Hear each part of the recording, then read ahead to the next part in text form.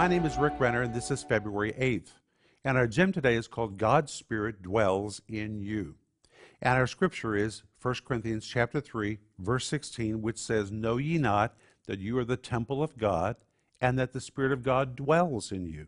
Today I want to focus on two words, the word temple and the word dwells. The word temple is the Greek word naos, which always depicts a highly decorated shrine. Not like a simple church building, but a church building that is highly ornamented on the inside. Lots of decoration, gold, silver, precious stones, beautiful veneers, chandeliers.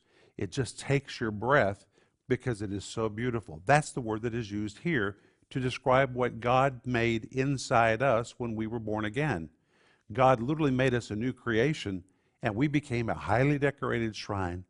The Holy Spirit invested so much in our interior that he said, "I want to dwell in them." The word dwell that is used here means to take up permanent residency. The Holy Spirit did a marvelous work in you, and then he moved into your heart as a permanent resident. That's what he did in you, and he lives in you today. That's what I want you to think about.